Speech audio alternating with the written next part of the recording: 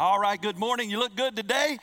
That is an intro to the series, which most of you are familiar with. Maybe you've watched it, called The Chosen. And why are we showing that? Because on Wednesday nights, beginning this Wednesday night from 6 to 7:30, we're going to show The Chosen. Now, here's what's cool about it. If you have a kindergarten through fifth grader, you can bring your child and check them in the children's wing for Step Up. They have a great program for your kids. Or if you have students from 6th through 12th grade, you can take them over to the Student Center and have a great time in youth services. And you as an adult can come in here and either watch this movie or take a nap. There's your options. Okay? And you know that's good. Everybody wins. Everybody wins. It's going to be a good time. And we want to encourage you to have your children and your students as part of that, but also we want to invite you. It's going to be great. Now, there's some controversy around this series. You may have heard it, I'm not going to watch that because it's funded by Mormons. Anybody heard that? Raise your hand. Okay, I don't care who funded it. It's good. It's about Jesus. Okay, in fact, let me tell you this. I don't play the lottery. I don't encourage you to play the lottery, but if you do and you win, if you win big, bring it to the church. This will be the money launderer. Okay? We will take the money from the devil. We'll use it for great things, and that's what we're doing with this movie. So come and join us. It's going to be a good time. You look good today. You look really good today. Parking lot's full, and we'll have some arrangements to help you out with that next week. Glad that you are here. Look at the person next to you and just say, "Hey, you look good." Now let me give you a caveat to that. If the person next to you is not your spouse, just say hi. Okay? But look to the person next to you and say, "Hey, you look good today. You look good today. You look good." In the front row, y'all looking good right there. All right, so we are embarking on a brand new journey today. We finished the first half of Exodus, the first 20 chapters, and it was incredible, 9 months. And so today we're launching into an incredible book from 2,000 years ago. We're going to go back in time to a book of history that's emphatically true. These are not just stories. It's not myth. These are factual. Anything in the Bible is factual and true, all of it. Okay? And in a world that wants to discredit it, you can just hold on to the fact that God's word is eternally true. God knew what would be written in his word before the words were ever penned on parchment. God knew that on this very day we would be looking at God's word and it would still be true. God knows that a billion years from now, his word will be still incredibly and infallibly true. In fact, it's so true that John would say Jesus, the Son of God, is the Word made flesh. And you can't be the Word made flesh if the Word's full of errors and problems. And so it's not, it's just true. And because it's true, and because of what happened in this book called Acts that we're going to be looking at, you are here today as a product of that, a reflection of what happened in this incredible book of Acts. Did you know that? 2,000 years later, if there were no acts, the actions that we're going to talk about, we wouldn't be here. There would be no ecclesia, no church. And so you are here because of the book that we're going to study. I just think that's kind of cool. So sometimes it's kind of good to look back and see where we came from, right? And so that's what we're going to learn. Now, in this book, we're titling the whole series, Can I Get a Witness? Everybody say, can I get a witness? Yeah, sounded good. Let's say it again. Can I get a witness? You see, at the end of this book, you'll learn a lot of things that you didn't know. You'll get clarity on some things that you maybe were confused about or never really had clarity about. There'll be some things that we simply won't know because God just won't grant us that ability to know just yet. But at the end of it, I want you to know what the story, what the goal is behind the story when the Holy Spirit of God inspired the writing of this book. It is that God wants you, everybody say me. Look at the person next to you and say he's talking about you. God wants you to be a witness. Now he saves you to spend eternity with you. But until that eternity in heaven begins, he wants you to testify, to be a witness for him. Because if Jesus comes into your life, if you have a real encounter with the Lord Jesus Christ, it'll change your life. It'll change your eternal destiny, and you need to talk about it. And I'm excited. I'm excited about what God is doing in the church, and I'm excited about what God is doing in this church. It's his church. It's all his church. Jesus said he's going to build his church, and the gates of hell shall not prevail against it. I'm excited to be on Team Jesus because in the end, we win. Amen? Now, in this book, Can I Get a Witness? We're going to see 10 things today. I hope to show you 10 things today. You're saying, oh, we're going to be late for lunch, okay?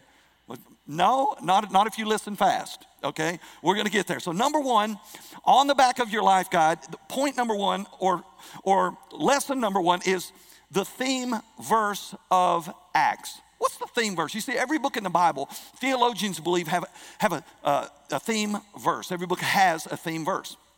And that verse is kind of what everything is built around. And so most believe this is the verse. It's found in Acts chapter 1, verse 8. Now, in the book, there's 28 chapters and 1,007 verses. And there's much information in here that is just really off the chain cool. Some stuff that we're going to talk about in a minute that's just really difficult and fun and exciting and controversial. And we're going to dissect and dive into all that. But out of all of the 1,007 verses, there's a verse that just rings out. And it's Acts chapter 1, verse 8. It says, "But you will receive power when the Holy Spirit has come upon you, and you will be my witnesses in Jerusalem and in all Judea and Samaria and to the farthest parts of the earth." Now, in the following 27 chapters, this unfolds. Verse number 8 gets legs, it gets feet, and it begins to travel to their world. And I want you to know that 2,000 years, this is so cool. 2,000 years ago, God was thinking about us on this day. He was thinking about our world, even though the screws are coming loose and the sheet metal's flying off and everything's turning upside down. God was thinking about the world we live in when he said the furthest parts of the world. You see, from the Middle East to these dozen disciples of Jesus, he would take the gospel of Jesus Christ to the farthest parts of the world. And that's why you're here today. It's so cool that we're a product of this. We're a product of some guys and some ladies over time who were filled with the Holy Spirit, who were willing to be witnesses for Jesus Christ. Now, here's what's important about that. Looking forward, we don't know what the future holds. We're going to talk about the return of Christ, and I think it's soon. We're going to talk about that, but until Jesus comes back, he wants you to be a witness. Why? Because there's still people who live in the furthest part of the world. There's still people who have not heard the gospel. They may have heard about the church. They may have heard the name Jesus. They may have heard about ministries in the church, but all that doesn't save people. They may have read the Bible. The gospel, the Bible says in Romans, says the gospel is the power of God unto salvation for those that believe. You see, and you carry that in you, and God has called you and commissioned you, and his desire for you is that you simply be a witness. Can I get a witness? Everybody say, can I get a witness? That's what God's wondering. That's what Jesus wanted. Can I get a witness? You got a big crowd in your church this morning. That's a good-looking bunch. God thinks you're beautiful. But through the beauty, he's saying, can I get a witness out of you guys? Okay, can I get somebody who's willing to stand up and say, man, God is good. Jesus has radically saved me, forgiven my sins, building me a heaven. One day he's going to come and get me. That deserves a witness and a testimony. Amen? Amen. Now, everything that happened in here it moves us to this day. So point number 2, when did this book get written? What is the time of Acts? Well, we're a little uncertain because often in the Bible it doesn't tell us a date. Everything we do now has a date on it, a month, a day, and a year. We don't have dates like that typically in the Bible. So historically, Bible books are dated by the events that are going on in the time referenced to in that particular book. And so when we look at it through that lens, they come up with the idea that the book of Acts was probably written or penned about 65 AD. Now, let's unpack that a little. Although we don't have dates, we've got a person who changed the whole calendar. You see, pre-Jesus' birth, everything is BC, right? Before Christ. Everything after Jesus' birth up till today, we live in 2023 AD. Anno Domini, the year of our Lord. Jesus came from heaven. He rocked this world. Let me just say this. You may not know Jesus personally as your Savior. You may know some historical facts about Jesus, but you just don't know what to do with him. You may know a little bit about the church. You may have heard the gospel. You may not believe that Jesus is the only way to heaven. You may have all these beliefs about Jesus, but let me tell you something. Jesus came from heaven as God in the flesh the incarnation of God. And he lived on this life for 30 years, a perfect life, only to qualify him to die on a cross for you. That's pretty impressive. But on the third day, he rose from the dead, and he changed everything. He rocked this world. Listen to me, 2,000 years later, this world is still rocking. He's still doing stuff. He's still saving people. He's still changing lives. He's still preparing our place in heaven. Jesus changed everything, okay? And so this book is about the impact that Jesus did and will ultimately have on this world. So when I was preparing to preach through Exodus, I started looking for commentaries. Well, it's just not very helpful. There's just not a lot of commentaries on Exodus. Not many great preachers have written commentaries. Not many theologians have spent much time. I mean, I found a few, and we navigated through it successfully, had a great time, learned a lot of stuff. So then I start preparing to preach through the book of Acts. I start looking for commentaries. Oh man, you could fill up a library with what people have written on Acts. Some really great stuff. And so Darrell Bach is a professor of theology at Dallas Theological Seminary. And he says this about the book of Acts. He says this book was written over a span of 30 years. And in those 30 years, he writes from the time that Jesus ascended to heaven, 30 years into the early church, describing how we got here, how the church was birthed, and how the Holy Spirit filled it up, and how it began to spread around the world. And he says that a couple of reasons out of many that we believe it's about 65 AD, about 30 years after Jesus got on a cloud and went back to heaven, is because in the late 60s, about 68 or 69 AD, the Apostle Paul was martyred, okay? There's no record of that. And the author traveled with Paul. Also in 70 AD, something crazy happened. The temple in Jerusalem was destroyed, 70 AD. Big event, okay? No record of it. And so based on that, along with other things, we're saying about 65 AD. So what we have in this book is about 30 years, the first 30 years of the birth of the church and the early growth of the church. And 2,000 years later, we're here to talk about it. Now, number 3, who wrote this thing? We know the theme, verse. We know when we got it. What about the author of the book of Acts? Who wrote the thing? Well, this book is actually a sequel. It's a part of another book. It's volume 2 of a 2-part series, okay? Now, the first book, the prequel, is in the Gospels. The same author as one of the Gospels is the same author of the book of Acts.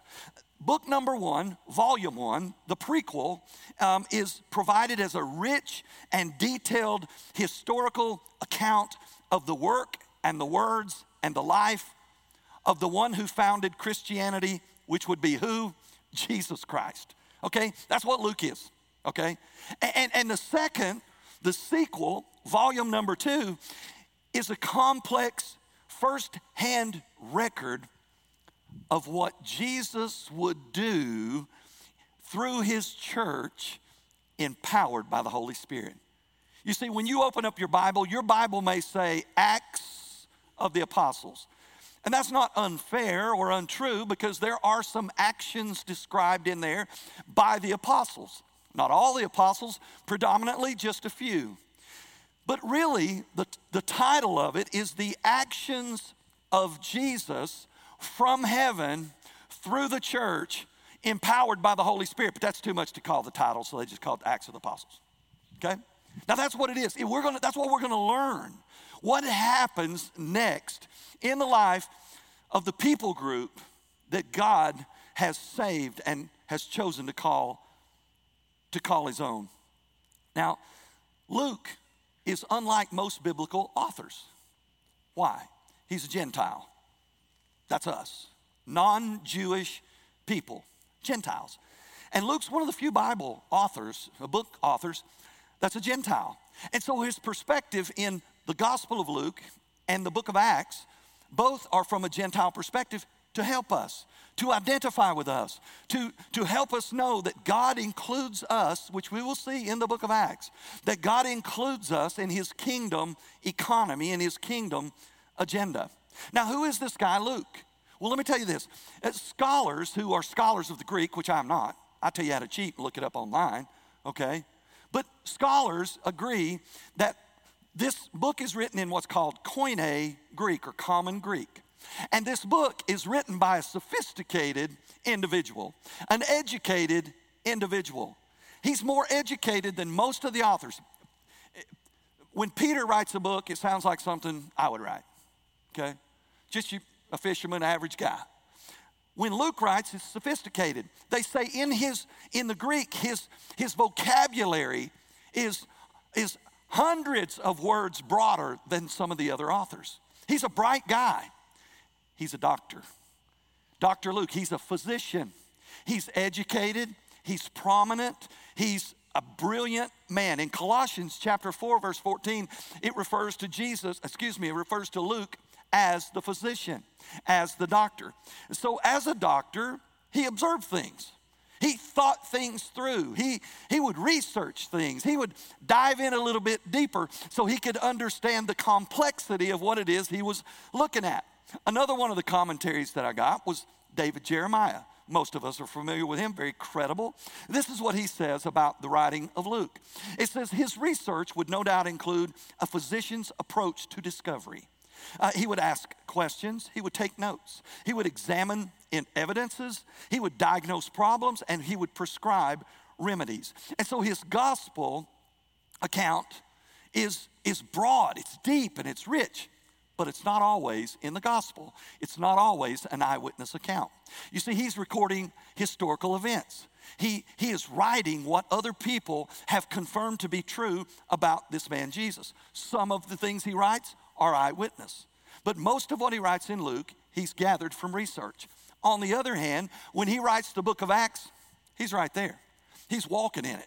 He's recording, for the most part, eyewitness account of everything that happened in the life of the early church.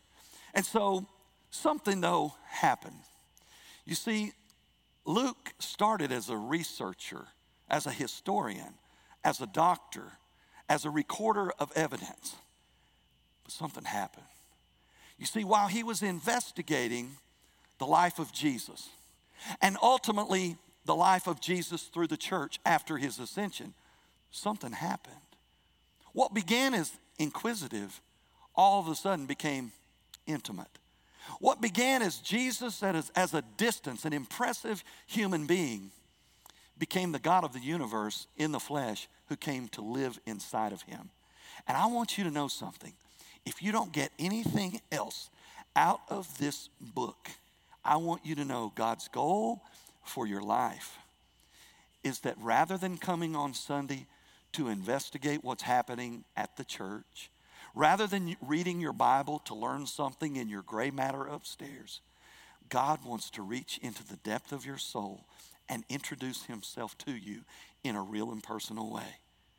Because when that happens, everything changes. He flips everything upside down. You see, Luke had a prominent position as a successful and brilliant physician. And he would walk away from it so he could just record what Jesus was about in the church. You see, when you meet Jesus in a real and personal way, it doesn't mean you have to walk away from everything you do. But it means everything you do begins to point to Jesus. It changes. It changes our approach to living. It changes our approach to everything. And we have to get to that place. Luke didn't know 2,000 years ago that by traveling around for about 30 years with this ragtag group of disciples of Jesus, he didn't know that what he was penning on paper 2,000 years later would be studied and preached and read somewhere around the world every single day. He didn't know that. He couldn't have known that. He didn't know how significant it was. He just knew how significant he was. And I want you to know, sometimes we don't consider the value of just simple obedience in our life. We just do what God tells us to do. We don't ask any questions. We don't wonder what's going to happen in the future. We just step into it obediently one day at a time. Let God work it out. And you never know how God may be using you in a much bigger way than you realize because of your simple obedience. That's what Luke did. And today we're here to talk about it. Now, often we fail to realize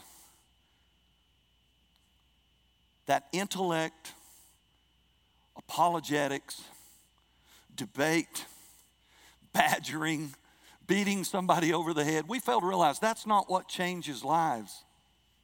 It won't change lives. It doesn't matter how bright you are. It doesn't matter how articulate you are. You will never really change somebody from the inside out. But if you can point people to Jesus, he reaches into the core and he changes people from the inside out. I know some of you have children who are wayward. Some of you have a spouse who's wayward. Some of you are wayward yourself. And it doesn't matter how much preaching you hear, how much Bible you read, how much you share with others, it just doesn't seem to have an impact. Listen, you can't change people, but Jesus does. And that's what Dr. Luke is all about. Dr. Luke is about writing a story, a historical narrative that will help you and help me and people to come understand the significance of this individual whose name just happened to be Jesus. So that's what we're going to learn in Acts. Now, let's unpack a little bit the prelude to Acts, which is number 4, which is the book of Luke.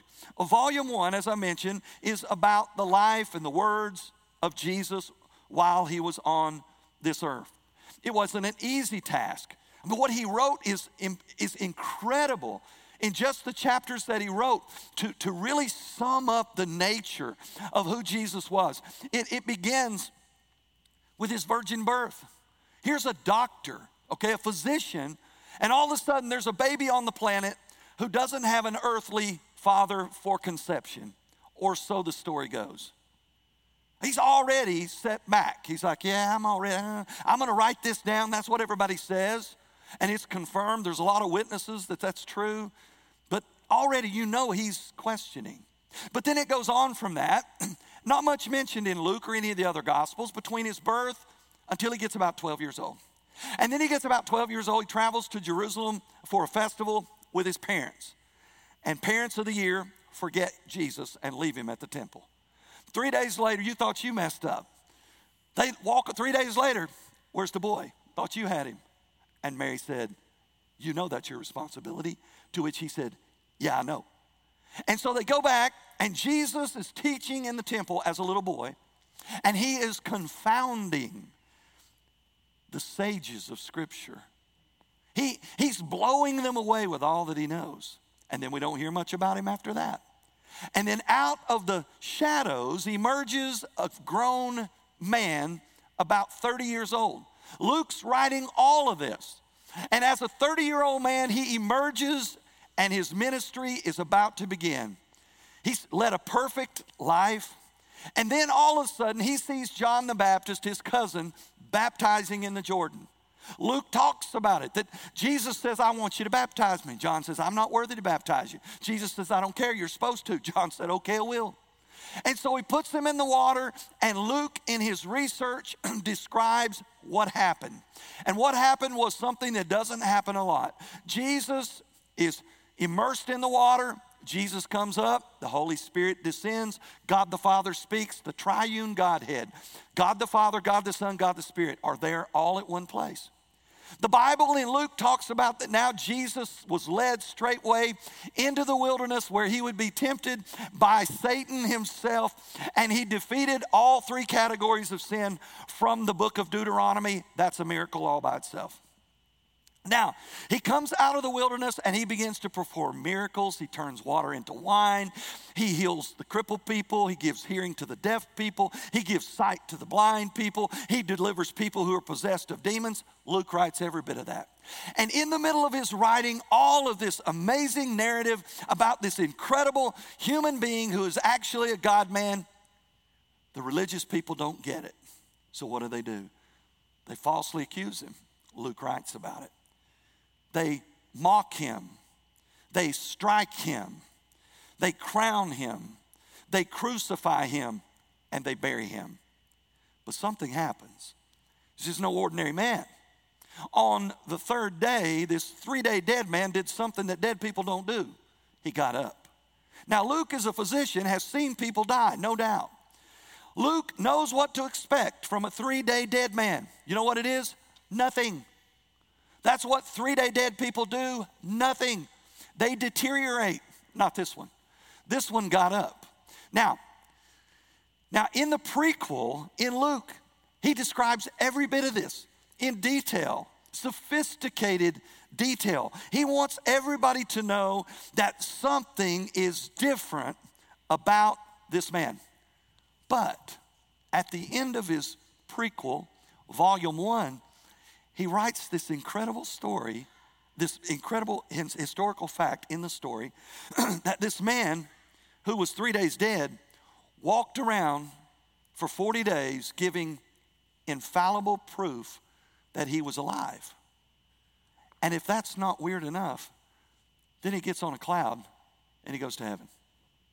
Now here's a doctor, a brilliant man who researches and records facts.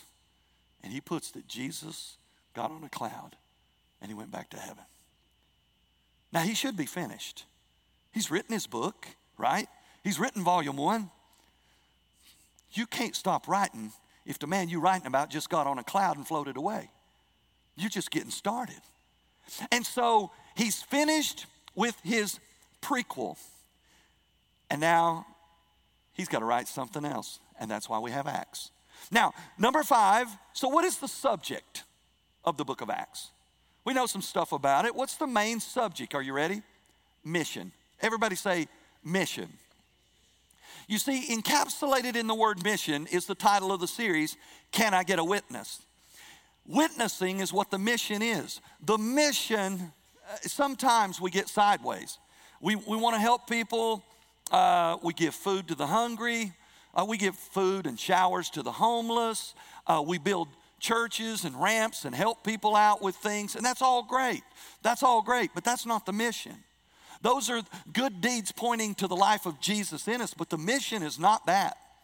The mission is witnessing the reality that God came to this earth in the form of a man named Jesus who died on a cross in our place to pay our sin debt and rose from the dead on the third day. That's the mission, to share that reality to the world.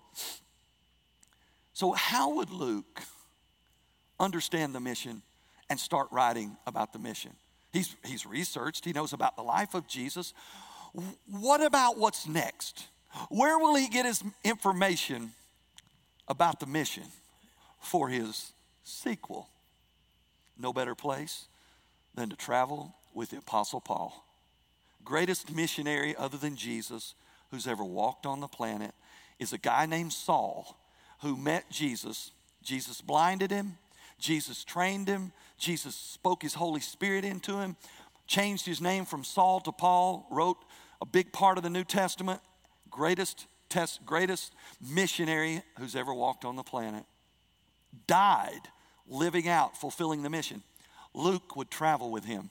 That's why he knows so much about the church. That's why he knows so much about what's next in the life of Jesus from heaven through the church, empowered by the Holy Spirit in the lives of believers.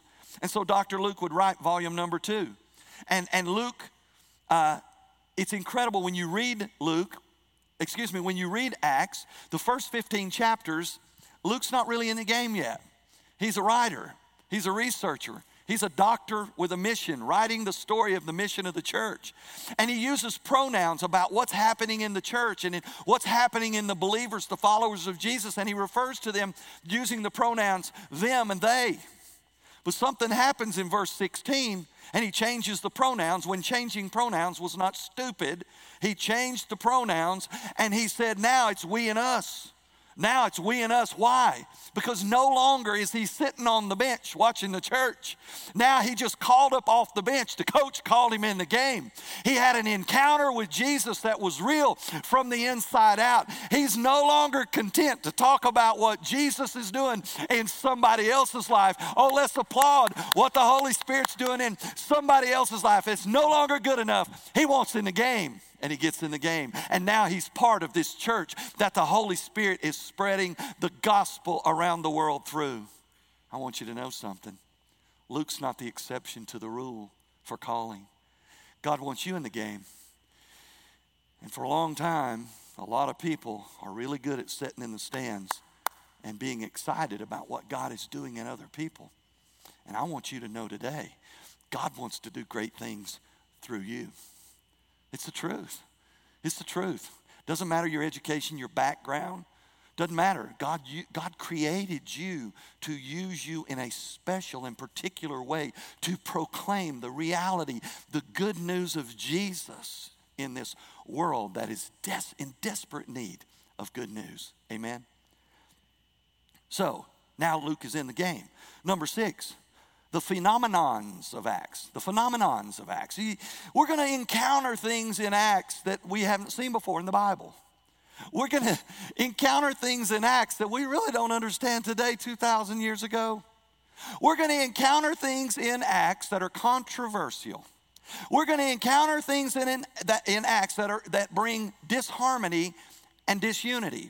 We're going to encounter things in Acts that churches and denominations have divided over. We're going to encounter things in Acts that are a little bit creepy and a little bit of unknowns connected to them, and we're a little bit uncomfortable when we talk about them. What are some of those things? The person of the Holy Spirit, the purpose of the Holy Spirit, the power of the Holy Spirit, the return of Jesus to this earth, the response that we should have to the Holy Spirit, signs and wonders and miracles, church growth and numerical values, living as a light in a dark world every day, sharing our personal testimony, persecution in our life if we're really living in our faith. What is the missionary lifestyle? Where is the missionary location? What about our old traditions of days gone by?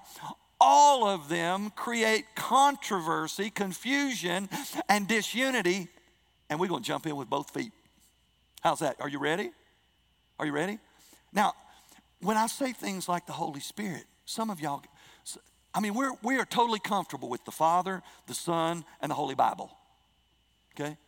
But when the preacher says the Father, Son, and the Holy Ghost, immediately you think about that I'm supposed to wear a solid white suit, and Kendra's supposed to have makeup running off her face.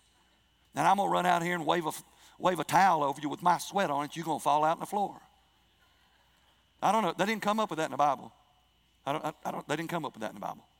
Or we're all going to dance around on one foot like Chuck Berry and speaking some foreign language. No, we're not going to do that.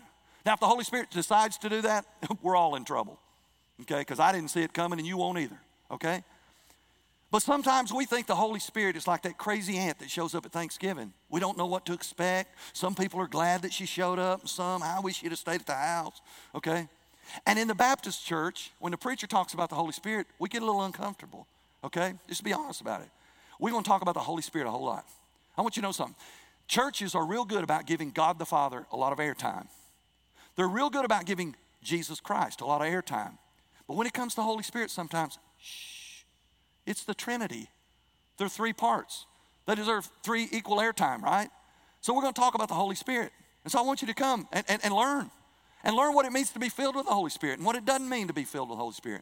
Learn who the Holy Spirit is. Learn what the Holy Spirit wants from you. Learn how the Holy Spirit wants to empower you. Learn why often when we give our witness, there's no result. Learn why in our life often we cannot gain victory over sin in our life. And the reason is simple. We're not doing what they did in Acts. We're walking often in the flesh and not in the Spirit. Number 7, the application of Acts. The application of Acts. When we read this book, I want you to know that there's parts of it that are directly applicable in our life. There's parts of it that may not be directly applicable in our life. What do I mean? There's a word when you study the Bible called dispensationalism. A dispensation is a season or time. And so we believe in dispensationalism. And what does that mean? It means God is not required to do the same thing tomorrow that he did yesterday. God is not required to do the same thing all the time. What do I mean? When the first time the world was so bad that the intentions of their heart was evil continuously. That's what it says about the people in the days of Noah. What did God do? He flooded the globe. Now, he's not going to flood the globe again. He told us. He put a rainbow up there. I'm not going to do it that way. He's not required to do that anymore. In the Old Testament, they would take an animal, cut its throat, let it bleed, burn it as an offering, a sin offering to atone for their sins. We don't do that anymore. Jesus has fulfilled that. You see, there's things that happen over time that God's not required by any stretch of the imagination to do it again in the future. But there's some things that God continues to do throughout all of time. Now, discerning which ones are which is where it gets interesting. You see, when you read the Bible, there's two other words I want you to be familiar with. One is the word descriptive, and one is the word prescriptive. Descriptive means God's word is describing what God did in certain people in certain times. Prescriptive means that God has written that as a prescription for our life. That we are to act and do and expect that same thing, apply it to our life, and expect God to use it in that way. There's both in the Bible. Wow. How do we know the difference? It's difficult sometimes. And so we pray.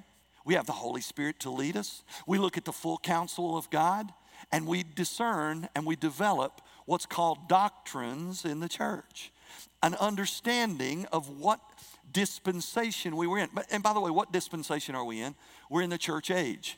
We're in the age between the ascension of Jesus back to heaven with the Father and Jesus' second coming to this earth, first to stop in the air, to gather his church, to go back, and fully then come to the earth the second time with the church to do battle, and then a millennial reign. Okay, that's the season we are in. Now, understanding that is important because when we read God's word, it's written in all these different literary genres, right?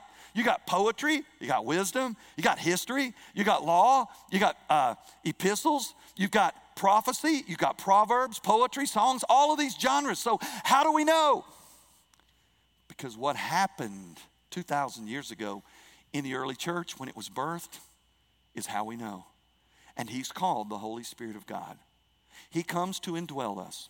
He seals us with the promise. He indwells our life. We're going to see that in the coming weeks. And when the Holy Spirit lives in us, when we read the Bible, he tells us, he gives us instruction about how we rightly divide the word of truth, which is what Timothy said we're supposed to do. Now, all of God's word is beneficial for us. All of it, okay? Jesus said not one jot or tittle will go unfulfilled. That means a punctuation mark. Every bit of it is beneficial. But some of it we are supposed to apply to our life, and other parts we're to learn from it. And so what happens if we're not careful? We begin to pit ourselves in different camps about how we feel about it and throw rocks at other people who feel differently, who are on the same, we're all on Team Jesus. But because we differ on some of these things, we end up thinking, well, that's a bunch of crazies over there, or that's a bunch of, no Holy Spirit-filled people over there. And we think less of people who are our spiritual family. And we have to be careful of that. So what does that look like? Okay, if we read the book of Acts and we say, you know what? I believe that was the dispensation. Everything that happened in Acts was to authenticate the apostles' ministry, okay? In other words, the signs, the wonders, the miracles, the speaking in tongues, the numerical growth, all of that stuff was given only to authenticate that the apostles were used by God in a powerful way to launch the church. And when the apostles all died, either of natural cause or of martyrdom or murder for their faith, then all of that stuff went away. We can read it, we can learn how the church got here, but none of that's for us. That would be called cessationalism, meaning we believe they ceased to exist. On the other hand, we swing the pendulum to the other side and we say, oh no, everything in Acts is for us. Everything is for us. In other words, we're supposed to have signs and wonders. Now, we're supposed to have miracles. We're supposed to have speaking in tongues, and then it swings further. In fact, if you don't speak in tongues, you're not really saved because you're not filled with the Spirit. If you're not filled with the Spirit, you're not born again. And so if you can't speak in tongues, you're not saved. Doesn't say that, but that's where it goes. Or all of a sudden, it's not just the Holy Spirit. It's not just the Holy Spirit. It's the Holy Spirit of prosperity. It's the Holy Spirit of tongues and miracles. It's the Holy Spirit of other things. And so what's the problem with those two camps? Here it is. If we put ourselves in one of those camps, on one side, we deny the power of the Holy Spirit in our life and in the life of the church. And on the other side, we proclaim sovereignty over the Holy Spirit, and we expect the Holy Spirit to be our genie in a bottle to do our beck and call. And both of those are wrong. And as pastor, as leader, as long as the Lord lets me, we want to be right here. We want all of the Holy Spirit He wants to give us, not any that we want to claim on our own. We want the Holy Spirit to do all He wants to do in our life, nothing that we want Him to do. Okay? And at the same time, if the Holy Spirit never gives me the gift of tongues, that's okay too. If the Holy Spirit in here never speaks in one foreign language, that's okay too. Because He's the Holy Spirit. He's God. And He should be free to do what He wants to do. Now, right now, some of y'all are puckered up scared. You're like, where's this church going? We're going to the Bible. Okay? We're going to study the Bible, and we're going to learn about the Holy Spirit. We're going to learn about these things that people often get so sideways over. Fair enough? Number 8, who's the audience? Who's he writing to? Dr. Luke writes 2 books, the Gospel according to Luke and the Actions of the Apostles. He tells us in verse 1 of Acts 1. He says, I wrote the former account, O Theophilus. He's writing to Theophilus. What do we know about Theophilus? He's obviously the second child, because the second child is always Theophilus. If it was the first child, it would have been the bestest. If it was the last child, it would have been the spoiledest. But he's writing to Theophilus. Okay, that would be me. All right. Now, that's not actually it. If you look at this word in the Greek, you see the first part of that, theo. Theo is God. And philos gets its derivative from the word phileo, which is love. Phileo is like brotherly love, which is funny, that word. And you go to Philadelphia, that's the city of brotherly love. You got one of the highest murder capitals in the world. Brotherly love, you know. So you got friend of God. He's writing to a guy whose name is friend of God. So some people want to believe and suggest that the reason the person he's writing to has the name friend of God is because in the future, until Jesus returns, the book of Luke and the book of Acts are written to anybody who considers themselves a friend of God. But in reality, he's a man. Now, this is kind of cool. I didn't know this.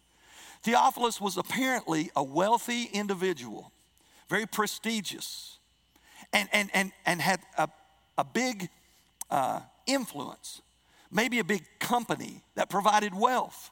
And when somebody in that day had a lot of wealth and influence, often they would have a personal physician that was on their payroll and would live in the community where he lived. And so he was like on call 24/7. You know, if you're rich and you got a doctor on, that's like Michael Jackson or Elvis, right? Okay.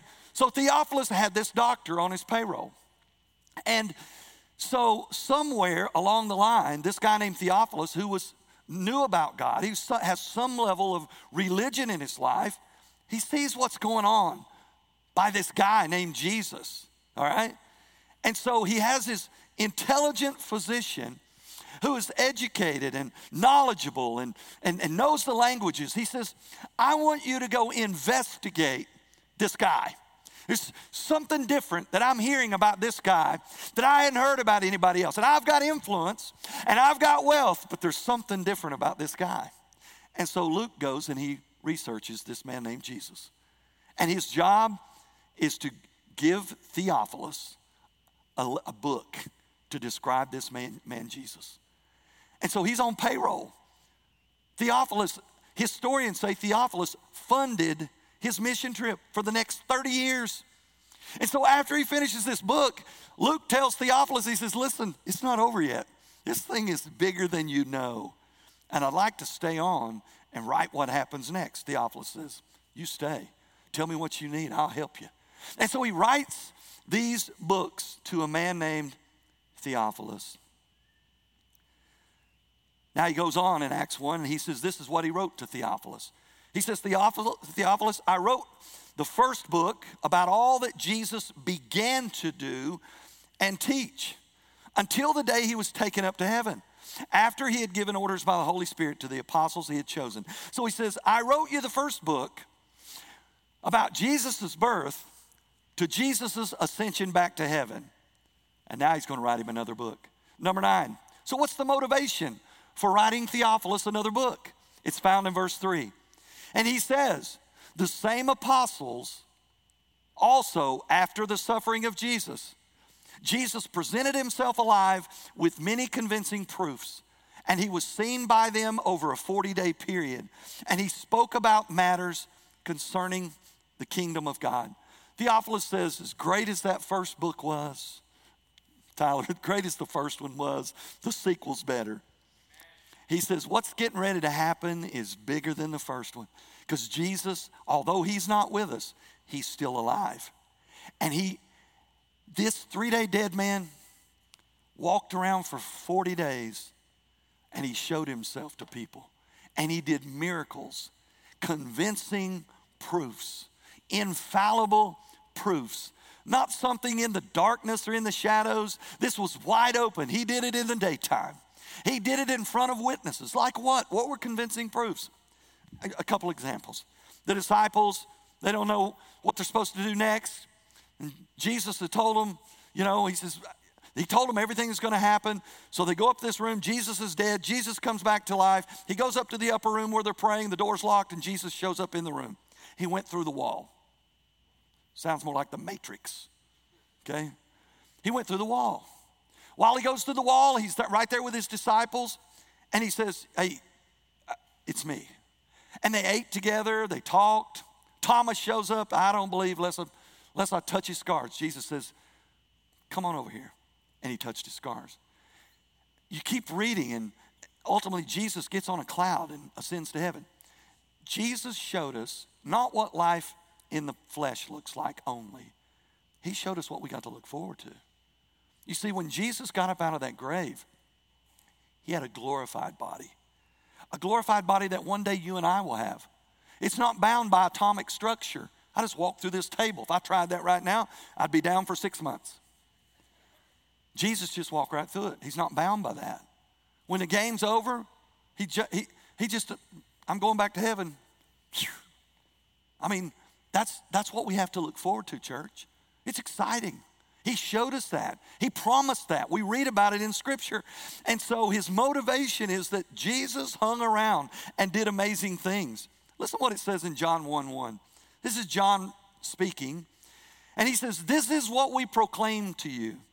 What was from the beginning, what we have heard, what we have seen with our own eyes, what we looked at, our hands have touched. He says, and the life was revealed, and we have seen and testify and announced to you the eternal life that was with the Father and was revealed to us. What we have seen and what we have heard, he says, I'll tell you again in case you missed it the first time. We announce to you so that you may have fellowship with us. And indeed, our fellowship is with the Father and with the Son, Jesus Christ. Thus we are writing these things so that our joy may be complete. They don't just talk about something. They touched him. They listened to him. They saw him. They ate with him. Many convincing and infallible proofs. 1 Corinthians, Paul writes this, chapter 15. He says, for I passed on to you as of first importance what I also received, that Christ died for our sins according to Scripture, and that he was buried, and that he was raised on the third day according to Scripture. And that then he appeared to Cephas, and then to the 12. And then he appeared to more than 500 of the brothers and sisters at one time, most of whom are still alive, though some of them have fallen asleep or died. Then he appeared to James, then to all the apostles. And last of all, Paul says, he appeared, though to one born at the wrong time, he appeared to me also. For I am the least of the apostles, unworthy to be called an apostle, because I persecuted the church of God. Infallible, convincing proofs. 40 days, Jesus walked around resurrected, talking, ministering, and loving on people. He's alive. And then he went back to heaven.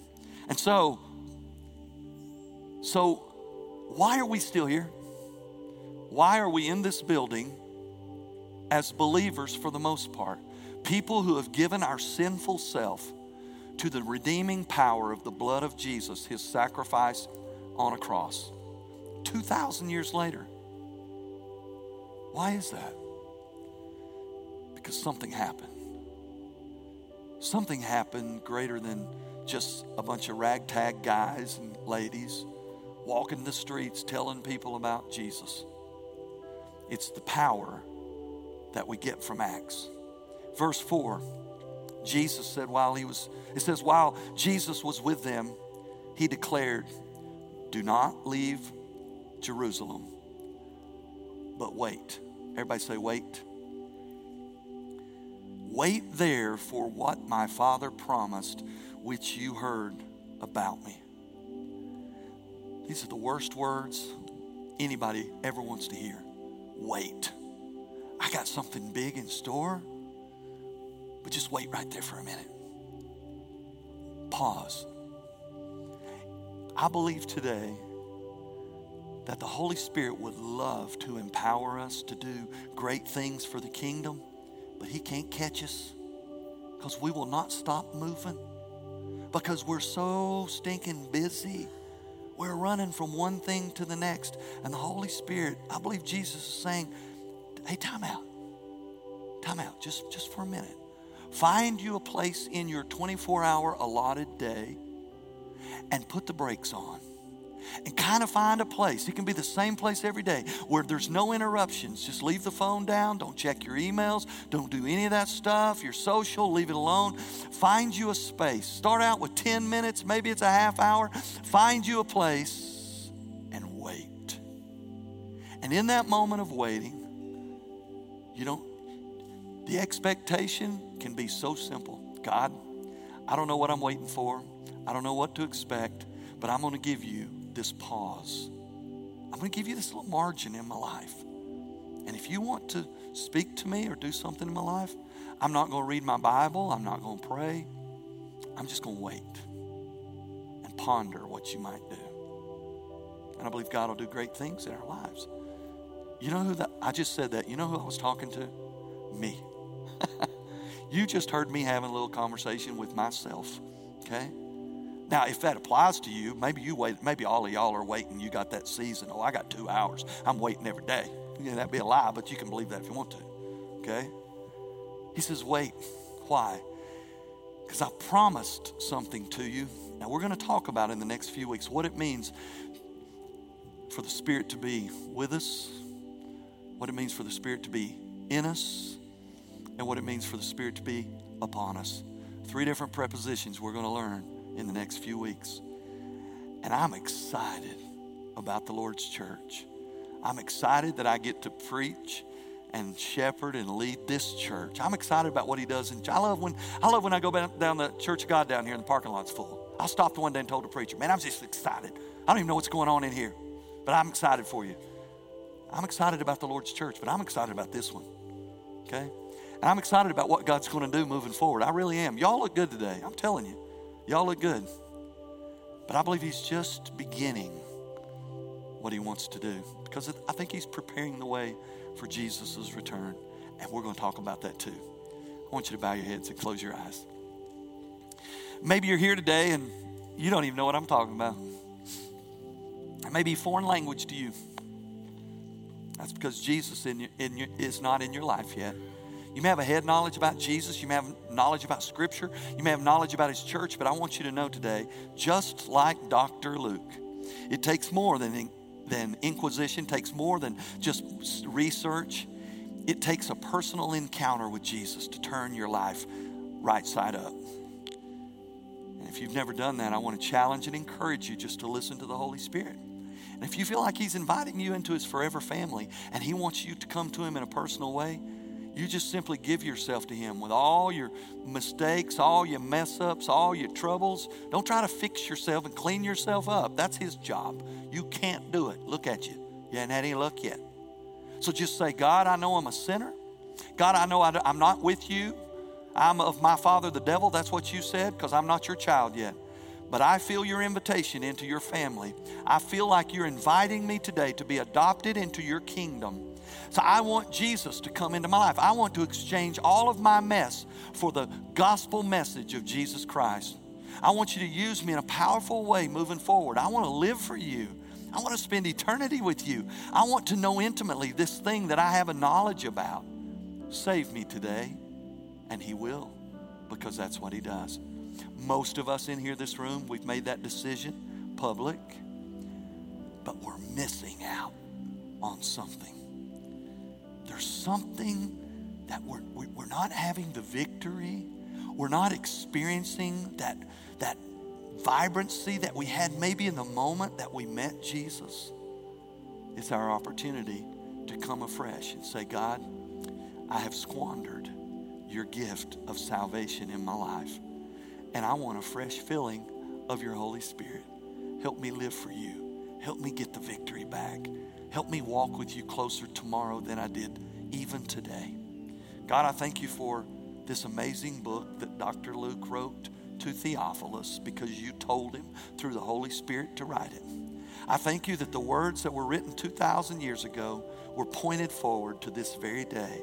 I thank you, God, that those early followers of Jesus took your message to the uttermost parts of the world, and that is where we are. So now, God, help us be faithful in taking your message and your mission to the other parts of our world. We give you praise and glory for everything in Jesus' name. Amen.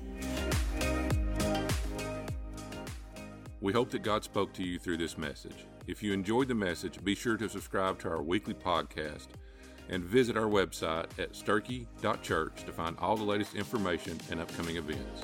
Be sure to join us again next week. Until then, may God bless you.